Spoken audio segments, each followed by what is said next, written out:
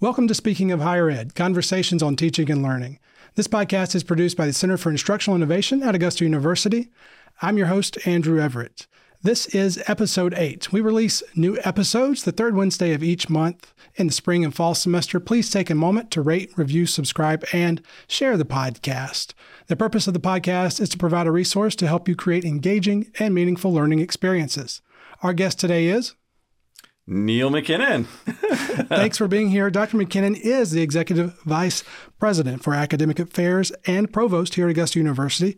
For listeners who don't know your story, will you please share your story that brought you to AU? Yeah. Well, first of all, just thank you for having me on the podcast. Number 8, I mean, that's pretty exciting. You're like almost up to double digits, Andrew. So you're getting there. But yeah, probably listeners can probably tell if they don't know me from my accent. I'm not originally from Georgia, surprise, originally from Canada.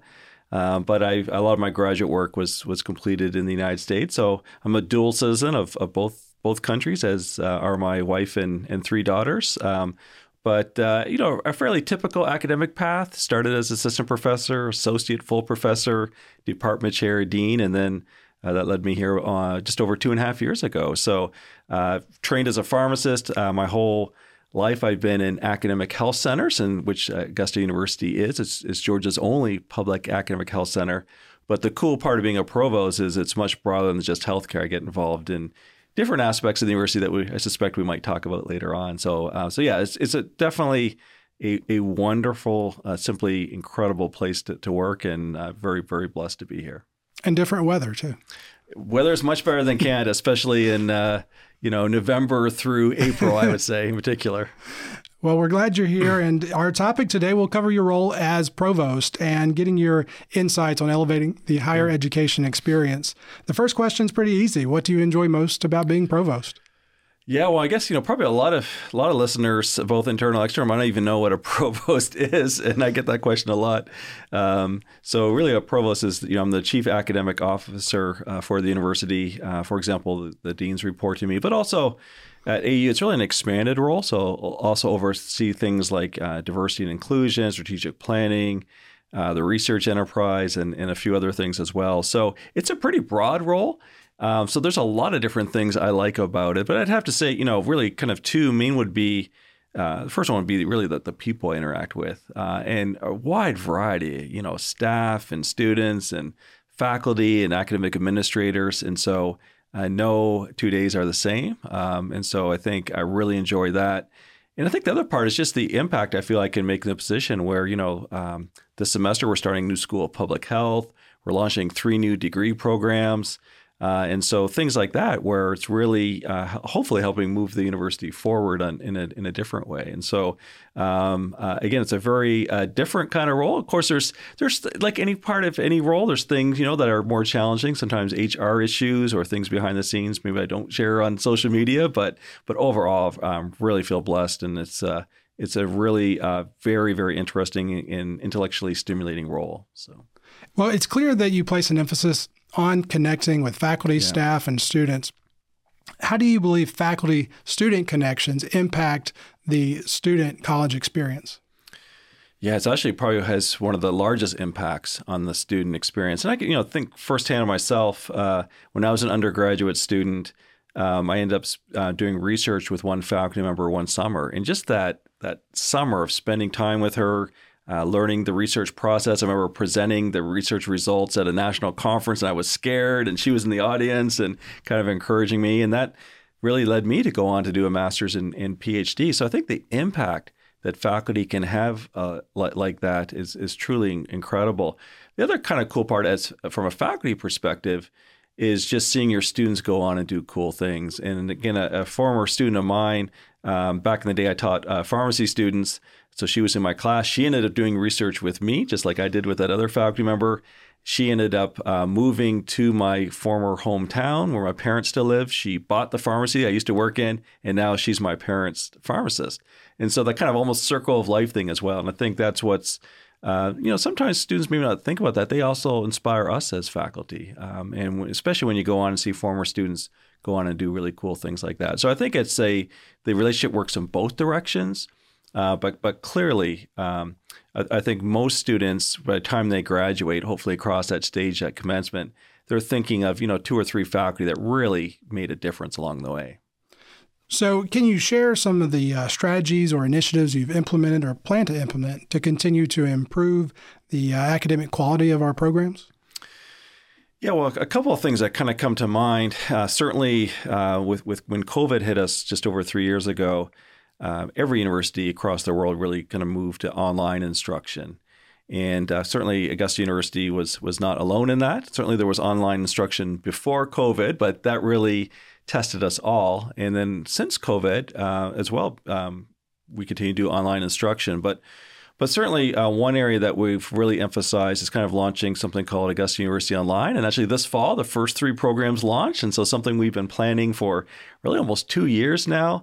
So as of the time of recording this, we have about 160 students. So we've actually shattered our enrollment projections, I think, twice, if not 3 times already for this fall. And the idea is really to provide a very high level, almost a concierge level service of online instruction, 24/7 tech support, additional support as well to faculty. And I think, for those of us that have taught online, we all know it's different than just putting a PowerPoint and talking over it. You need to find ways to make it engaging. That's what our aim is with AU Online. So that's one way. I think the other way is just offering new degree programs that meet workplace market needs, but also be appealing to students. And so this fall, for example, first day of classes, we're offering 3 new degree programs we've never offered here at Augusta University.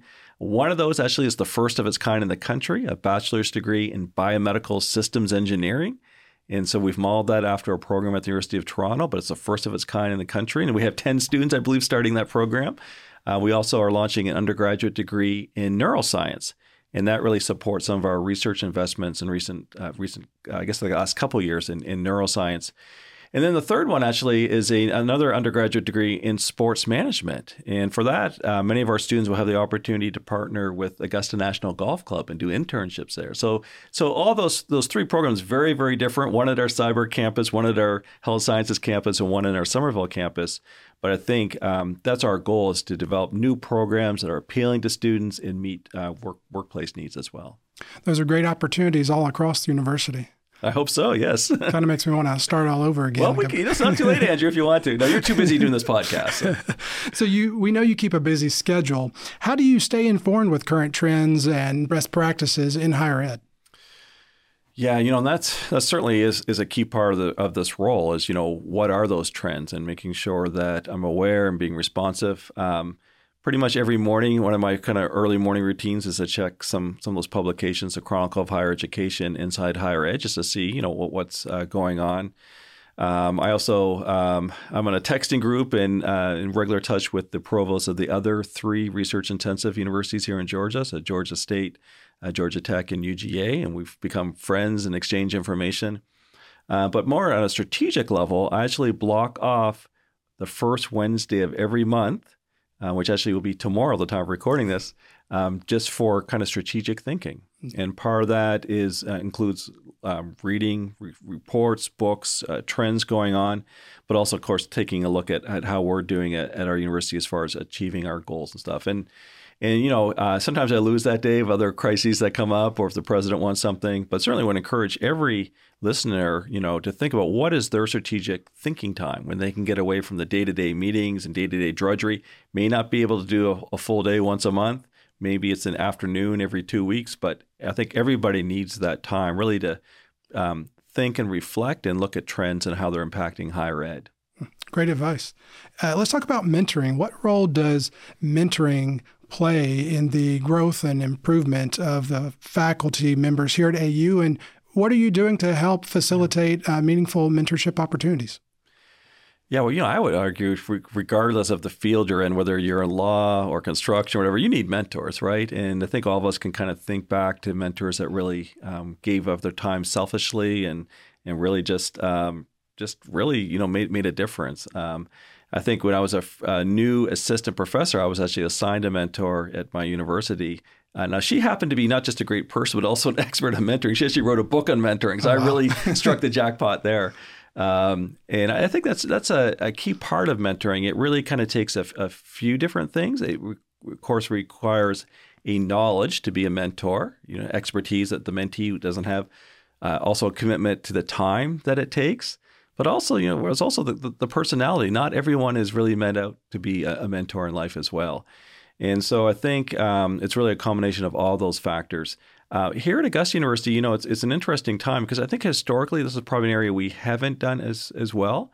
Certainly many colleges have informal mentors. Sometimes when deans or department chairs hire faculty, they'll say, they assign a faculty member to be a mentor.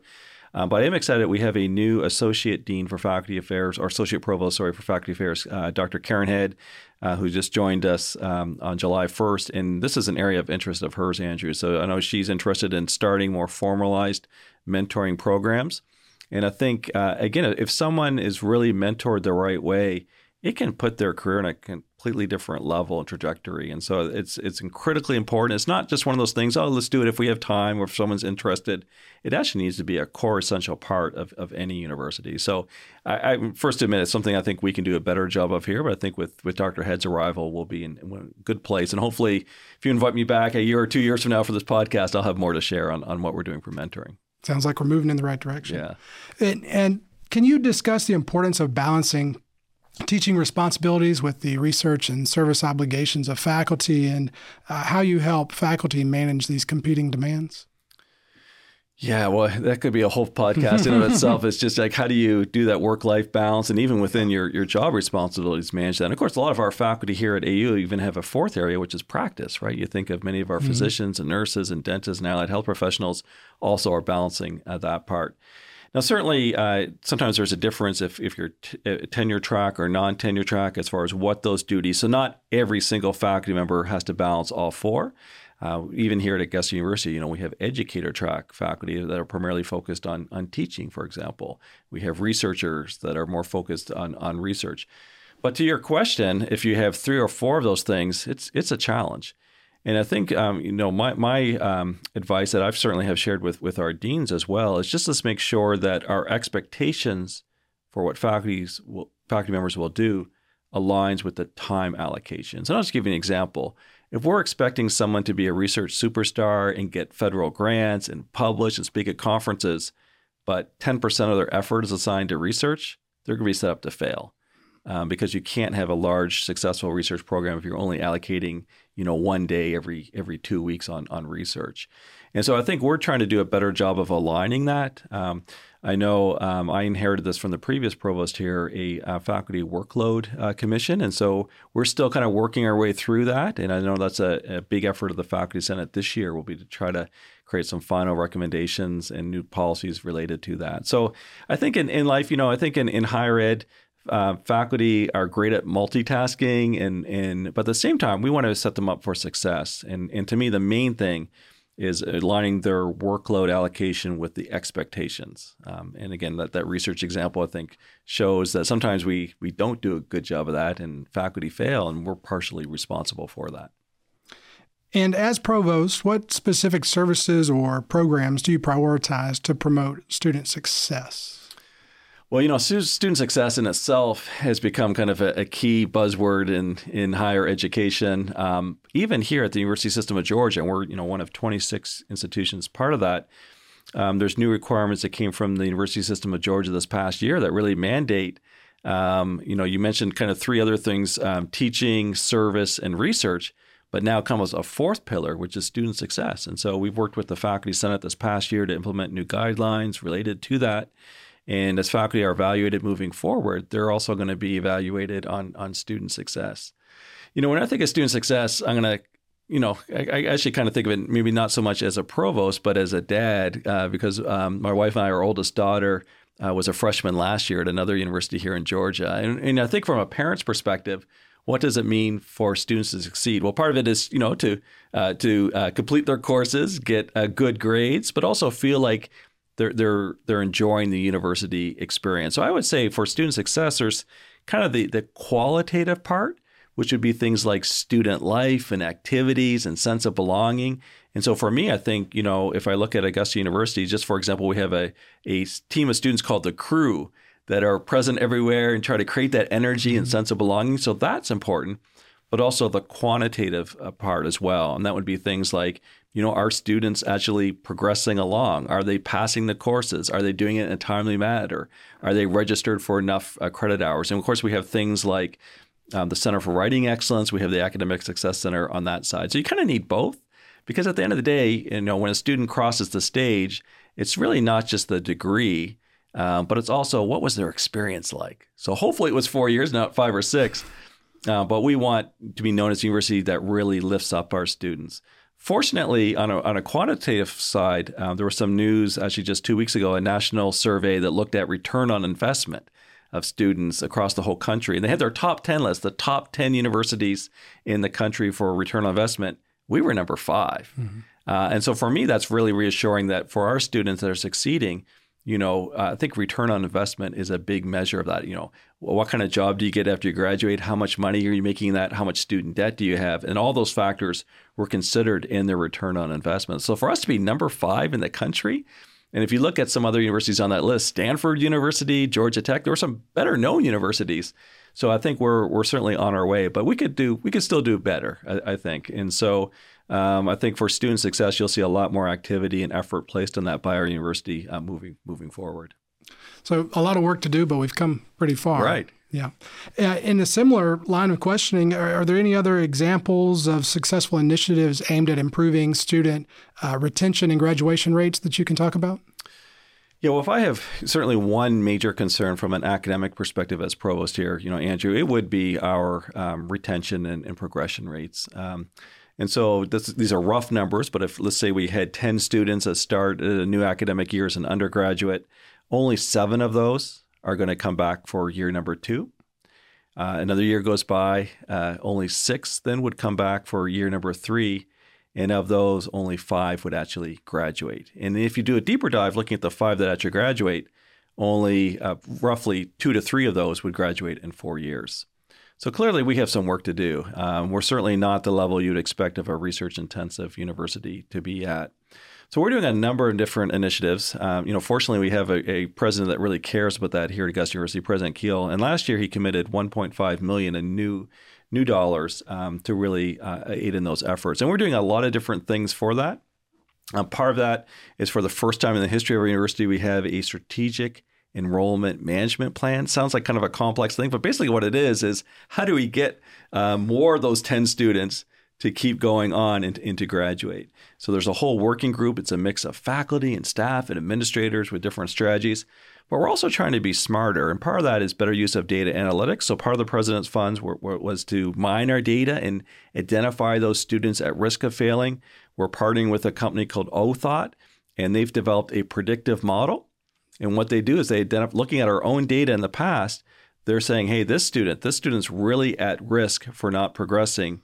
And then we're developing strategies to come alongside that student and help him or her succeed and to finish. So there's a combination of, I think, maybe some of those data analytic tools we haven't had in the past to help, but also comes back to those things, I mentioned in the last question around student success, which is that sense of belonging and caring. Do students really feel this is a home? Do they feel part of Jaguar Nation? And so I think you'll see a lot of activity around that, because at the end of the day, that does bother me that we lose so many students. We really shouldn't be like that. I think for us, I would like to, of course, see all 10 of those students go forward and to see them when they cross the stage at commencement. We're probably not going to get quite there, but certainly our efforts, we have goals to increase the bar and increase the number of students that do graduate and graduate on time.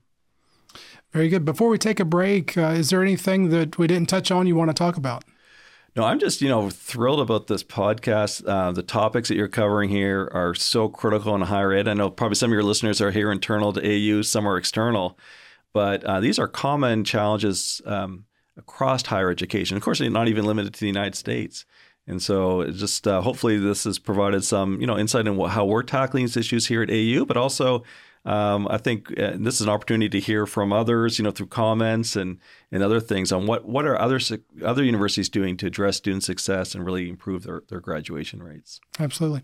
Well, let's take a quick break. We'll come back with our continuing the conversation question. The Open Pause Food Pantry provides food and toiletry items for any currently enrolled Augusta University student who visits one of the 2 pantry locations. Please consider donating needed items such as non-perishable food and drink, hygiene products, and school supplies. Donations may be dropped off at either location, on the Summerville campus in Bellevue Hall and on the Health Sciences campus on the second floor of the Student Center. Both locations are open Monday through Friday from 8 a.m. until 5 p.m. If you know a student who may need assistance, they can find more information by visiting augusta.edu and search for Open Pause, or by stopping by one of the pantry locations. As we wrap up, I want to ask you our continuing the conversation question, which is, as we kick off the fall semester, what words of encouragement do you have for the faculty across our university and the broader higher ed community? Yeah, well, and if I can, I'll expand that to the professional staff, which of course play a key role in any successful university. But we're really blessed, and I think take a step back. Every industry, every sector has its own challenges, and certainly we're not without some challenges. But we're really blessed in that we're a field. We do things where we can impact lives on a daily basis. And just like I shared kind of at the start of this podcast, thinking of certain students of mine that have gone on and done great things. We really have a noble calling. And it doesn't make us, better than other people or anything like that, but it really is, I think, a special calling where we can change lives. The individuals that come in perhaps at age 18, they leave at 22, or a graduate student is coming kind of mid-career to upgrade their credentials. And so for me, that's not lost on me, where, with that calling comes a lot of responsibility. Where, parents, for example, are entrusting us, with their 18, 19-year-olds, saying, take good care of them. And so for me, again, having that responsibility, that calling, it kind of comes together in that the start of every academic year is a very special time, right? We get that energy, that buzz of the new students coming in, and that nervousness also of what is university life going to be like for me? And so you put it together, it's this kind of really emotional mix at the start of the academic year, but it's my favorite time of the year as well. And of course, commencement is great, and seeing students cross the stage, but there's something special about the start, the newness. Oh, there's a new opportunity. And I think, especially this year, Andrew, where I mentioned, we've got 3 new degrees that for the first time ever, we're going to have students in those degree programs. So think about that. These are students that they're the first cohort in these degrees programs. So you put it together. I would just say, just thankful for our faculty and professional staff that come alongside our students, but also think about the noble calling that they have and the ability that they have to impact lives on a daily basis. Wonderful. Well, thanks for this great conversation. How can listeners connect with you on social media? Yeah, well, I'm at AUG_Provost on Twitter, or I guess it's X now, X and Instagram. Of course, I have a LinkedIn profile as well, but it's I think social media is definitely sometimes an underused resource. And so for me, I just like to share kind of what's going on at the university and also use it as a tool to lift others up. Again, whether it's fantastic alums, students, faculty, or staff, every day I'm in contact with just amazing people. And so I use it as a tool as well, just to showcase some of the cool people I get to work with. It's very impressive, your use of social media. I think you know more about it than I do. So it's fun to follow along and see what you're up to. Well, thanks again for being here. I appreciate it. I also want to thank our listeners. Please take a moment to rate, review, subscribe, and share. Speaking of higher ed, we release new episodes the third Wednesday of each month in spring and fall semesters. You can find the resources we discussed today on our show page at augusta.edu/innovation. Find us on Facebook at facebook.com/AUGCII. You can also email us at cii@augusta.edu. Speaking of Higher Ed is produced by the Center for Instructional Innovation at Augusta University.